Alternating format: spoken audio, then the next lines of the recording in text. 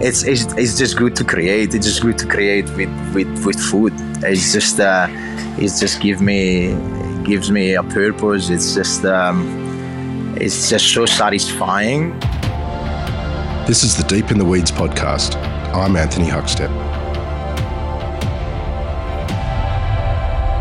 Making everything from scratch is not as common as it once was, with a raft of ready-to-use, prepared, butchered and packed options for so many levels of the hospitality sector. But there are some operators that refuse to let go of the art and craft and magic of producing everything, staying true to their roots and maintaining consistency and a unique proposition too.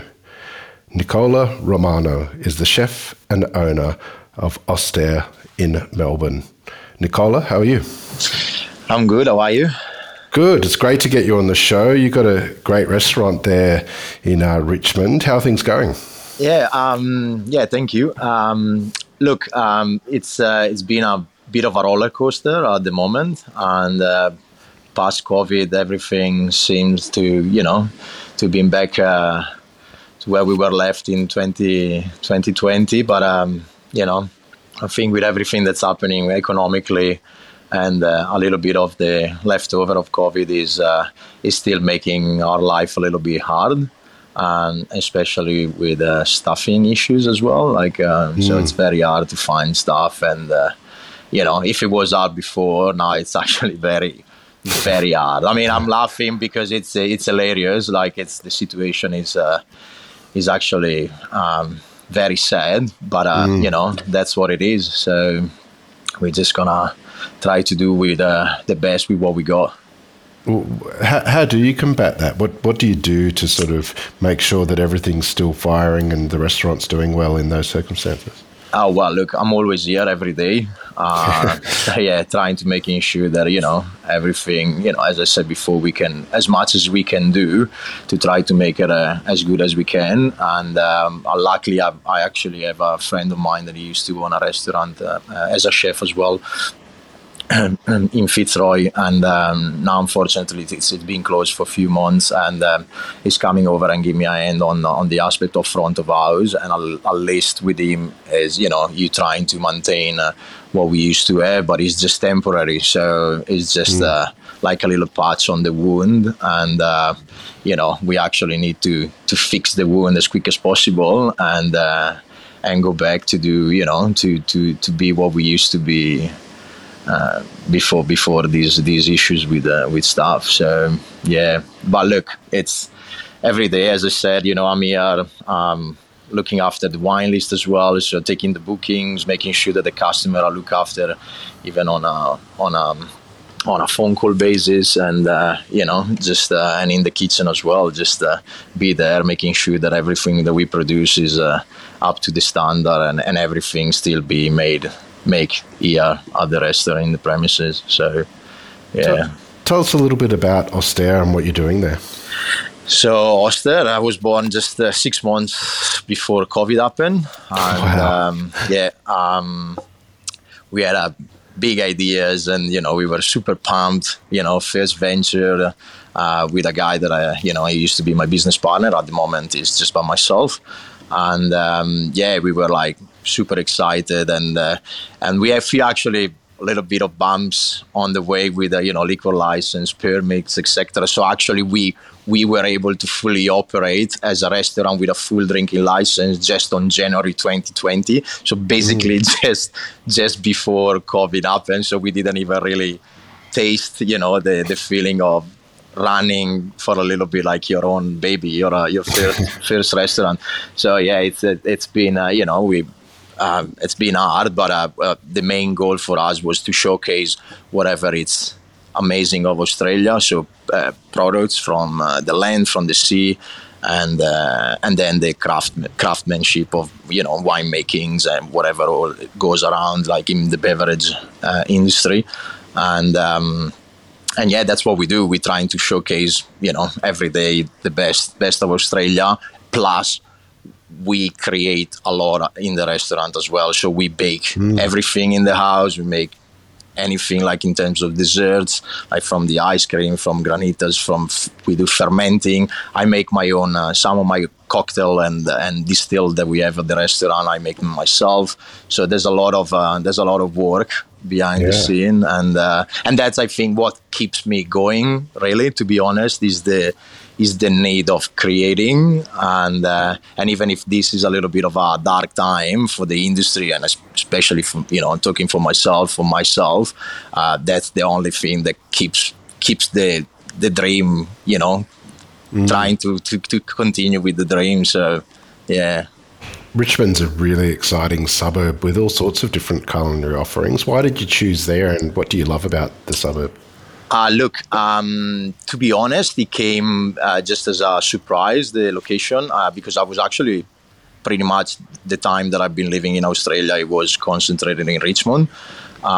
So, there was a little bit of history in living in Richmond. But we were looking a bit everywhere in Melbourne, and then we had an offer for the spot here in Bridge Road in Richmond, and we went to see the place, and not really agreed at the start with the money for the rent. So we were like, we're not ready for this location or this amount of money at the moment. And I remember that 3 months later, they contact us back and they say, look, the landlord is happy to negotiate and, probably put a better, more reasonable offer on the table. And that's when we were like, oh, amazing, close to the city, good spot. We are actually opposite the airport hospital.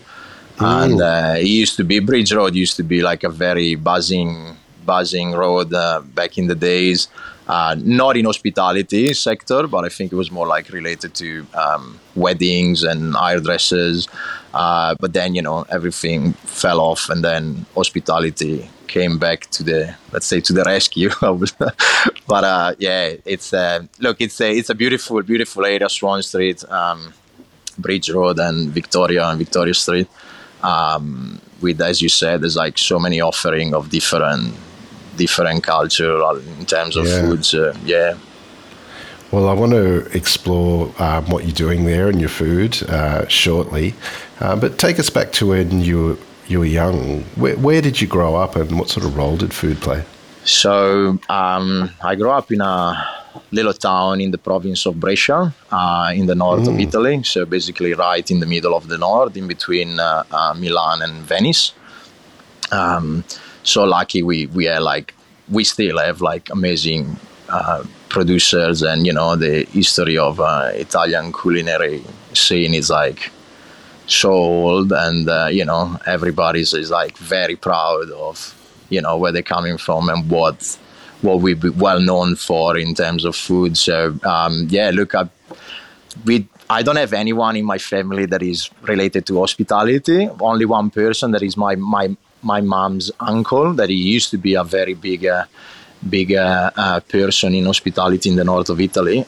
But we were not that close to justify my choice of becoming a chef. And I actually asked my father not long ago, like probably a month ago, and I was like, why did you make me choose this? And he's like, well, you don't remember, but we actually told you a few times. Are you sure that you want to be into the industry? And I'm like, well, it wasn't good enough for me to change idea. So, and look, I think I was surrounded by both of my grandmothers. They're like very, very beautiful cooks, amazing cooks. They're both still alive. And unfortunately, one, she can't cook anymore. But, I still got the memories of when I was really young, and the smells, I can still smell like Nonna's tomato sauce while she's cooking it, and I was outside with Nonno picking up salads in the garden, like lettuce in the garden. So there's a little beautiful memories that I think they helped for me to choose this career, and eventually 20 hot years later, I'm still in it. Tell us a little bit about the food of Brescia, and is there any sort of dishes as well from your family that you remember that you could share with us? Yeah, absolutely. Yeah, look, I always said that Brescia is a little, I don't know if you can say, but it's the beach of the culinary scene because yes, we do have few very typical dishes, but like comparing to other cities, I think it's like poor in the term of like having this big heritage of heritage recipes. I think, and that's when I say we are a bit, because we our province is so big. It's one of the biggest province in all Italy that we touch different region as well. So I think we were able to just pick a little bit of influence from, those regions and, whatever is the outside area in the same region that is Lombardia, like say with Milan and whatever. So I think it's a little bit of mix of everything. But if I can name few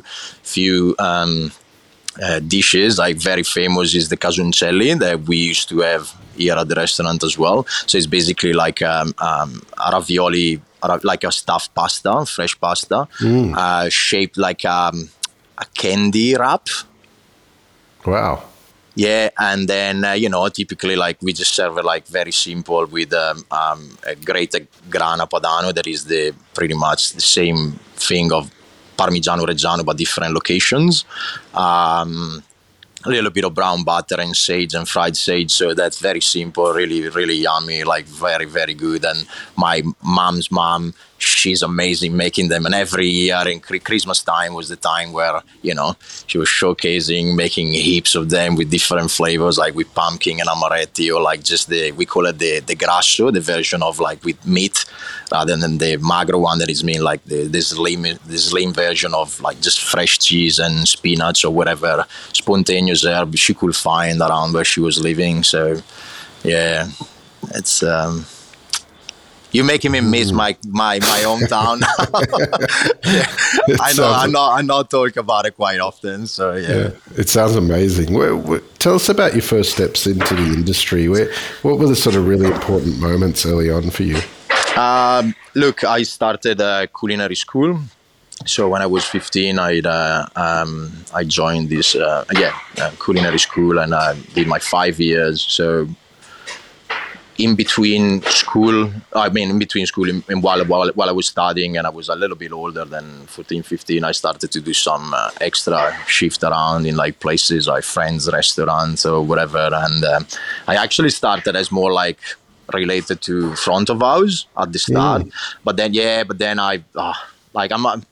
I'm a quite extrovert person, but at the same time, I like to be introvert in my own way. I like to have my own time, my own, thinking in my own thoughts. And so I was like, probably, I don't know if I'll be really good for me to stay at the front. So I just focus on in the kitchen. And I was lucky enough that I had a couple of very good chefs that they were teaching at the school, and seeing them like working with us, that we were young and crazy, but like with the same passion that they were probably doing it at their own places or their restaurant that they were working for. It was like crazy for me. It was like, oh, that's amazing. I never seen someone like so devoted to something like this. So yeah, probably that was one of the reasons as well that pushed me to go towards the cooking side of the industry. And then I finished school. I worked in a couple of places in Brescia, and then I always had a dream to go to Ireland since I was very young. And at 20s I left, and I went off to Dublin, and I lived there for like 4.5 years. Between 4.5 years. As per today, still one of the most beautiful places and beautiful people I ever met in my life. What was it about Ireland that drew you there?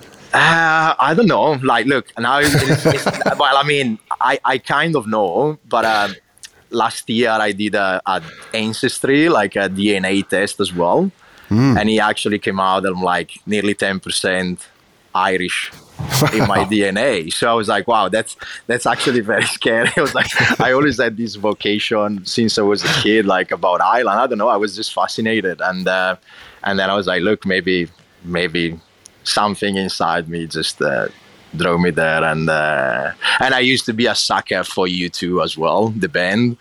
So so probably that was one of the reasons as well together. And so I went there, and everybody's like, why are you going there for cooking? Like, what are you gonna learn there? It's the land of the potatoes and the bacon. I'm like, well, yeah, actually that's where I think it followed me. And I started to work with this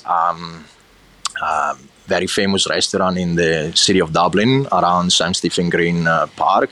And that was my first time, the first time where I actually, worked into a very big kitchen brigade.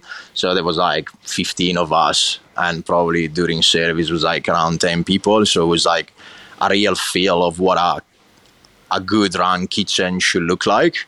And that's where I started pretty much to learn a lot of new cooking methods. And it was the time where as well Ferran Adrià, Adel Bouli, Roses in Spain, he was having his moment. So these new techniques like modern like molecular and whatever you want to call it, so came through the pictures. And so that's made me even more interested in cooking. And but I think Dublin is the place where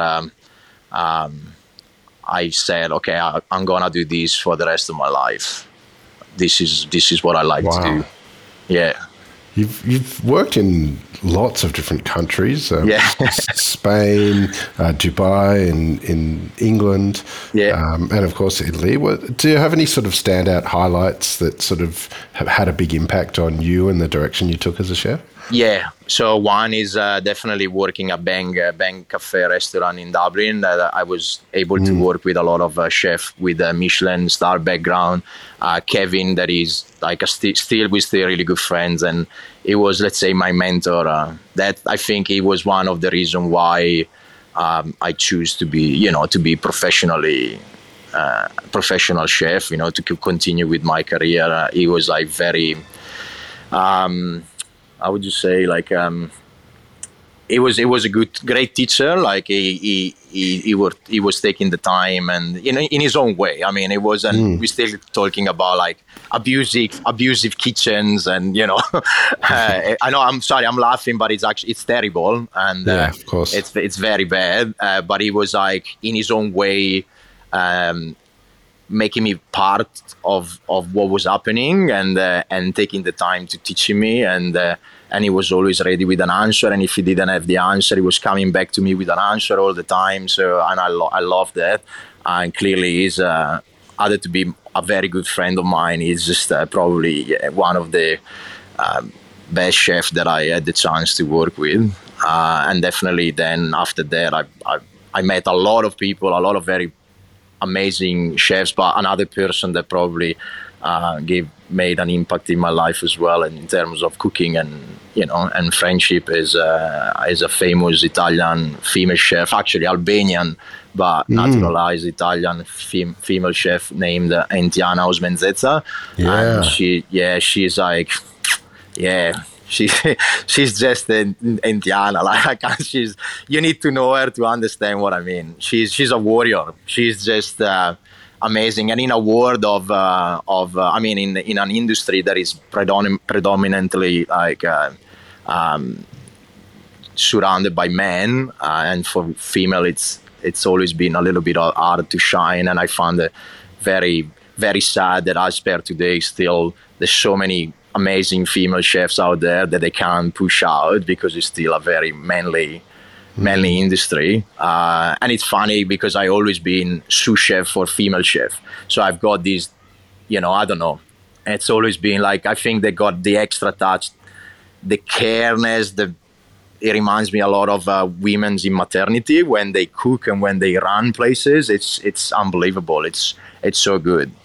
And so she made a very big impact in my life. And then I think probably those two are the main reason of everything.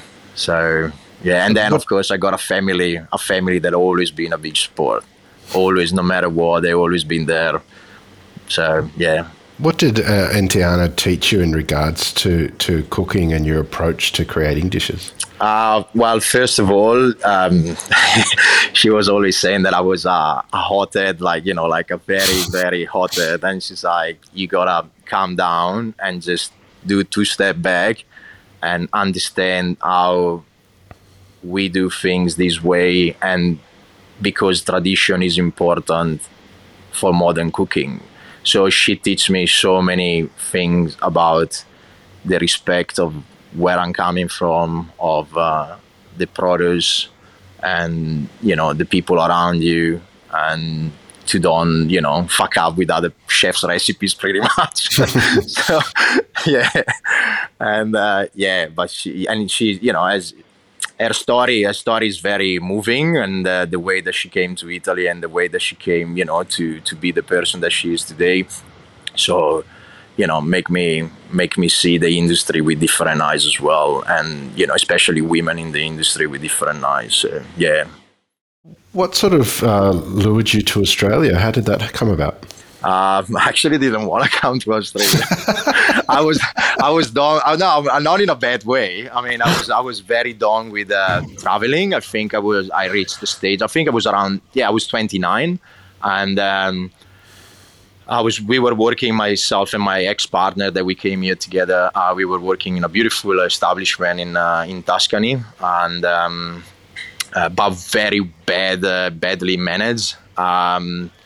So we were like thinking what to do. We want to do something together.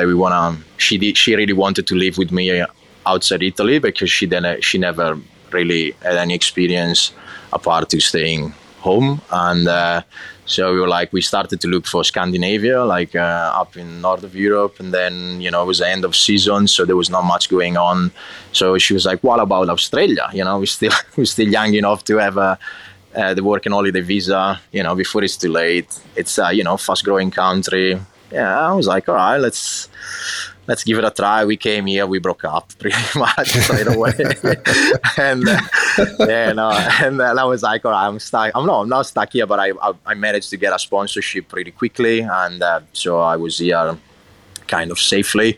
And that's it. Not long after, I met my wife. We have two beautiful kids together now, and so I stayed in Australia.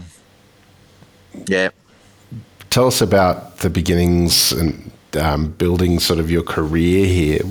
Where did you work, and what was sort of the important venues as you built your career in Melbourne? In Melbourne, look, as soon as I came to Melbourne, I had a bit of a look around. I wanted to have a little bit of a break from, we came up from this season in the establishment that was very, very, very full on. We were working like 6 days a week, like crazy hours. And so I was like, all right, I'll take a little bit of break. And I started, I had a brief time, the really small time at the European in the city. And then I actually took on a job in Brunswick East for guys that they were opening up this new craft bar and food venue. And that's when I got my sponsor with them. Look, beautiful people, but I think, it's hard. Being in hospitality is very hard, and especially if you're not coming from hospitality background and you're coming from different industries, and you don't have big money, and you're trying to do something from scratch, and you push money into the business before you start. It's pretty much a death sentence for you if you don't have willing to spend money in marketing, if you don't have a background or a name. So that place didn't last long, unfortunately. But yeah, from there I moved to what used to be Walter's Wine Bar back in the days. That the people from Tutto Bene took over the lease, and they opened up Artusi. It was run by a different chef at the start, and then I came into the picture. I was there for like a year and a half, a little bit more than a year and a half, and then they closed down for bad management, and so that's it. So then I moved from that place to another restaurant that was opposite Artusi called The Deck, and they were opening a new spot in the city as a daytime venue, and I wanted to have a little bit of a break on nights and spend more time home, and so it was more like daytime venue, and and after that finish up with them. And we open up. I worked briefly in other places, but nothing exciting. And then I open up Ostēr with my ex-friend, ex-business partner. So, yeah. Tell us about the beginnings of Ostēr. Where did the idea of it come from? The idea of the name or the idea of Ostēr itself? Of the restaurant itself. Okay, so basically, when Osvaldo and I, my ex-business partner, met at Artusi, we felt a little bit tight, following kind of, you're managing the place, but you can't really put yourself into it, like creating your own food, your own beverage list the way that you want it. So we were a little bit tired of the situation. So we're like, let's try to build something for ourselves and to showcase it. So with a friend of mine, Mandy, she's a copywriter, an amazing copywriter. We created like this bond, the three of us together, and we created a pop-up venture called Chapter 53 that we ran for a few events. So basically, where we were showcasing like the best of Victorian produce, Victorian drinks, in like whatever it's around the industry of hospitality, and so we were very narrowed down to Victoria, so just Victoria itself, and then when the chance of Ostēr of opening a restaurant came up, I really pushed with Osvaldo to keep the same concept, maybe not so narrowed down, but like a little bit more broad in terms of just all Australia, and keeping the wine list only Australian, get pretty much as possible from Victoria and Australia in terms of food produce. So that's pretty much how Ostēr started, from a pre-project that we had on a non-daily basis, but transformed that into a daily basis venture. So that's how Ostēr was born, yeah. Tell us a little bit about your food and your approach. And is there a couple of dishes that you can tell us about that exemplifies what you're doing there at Ostēr? Yeah. So the food itself, my style of cooking, it's very.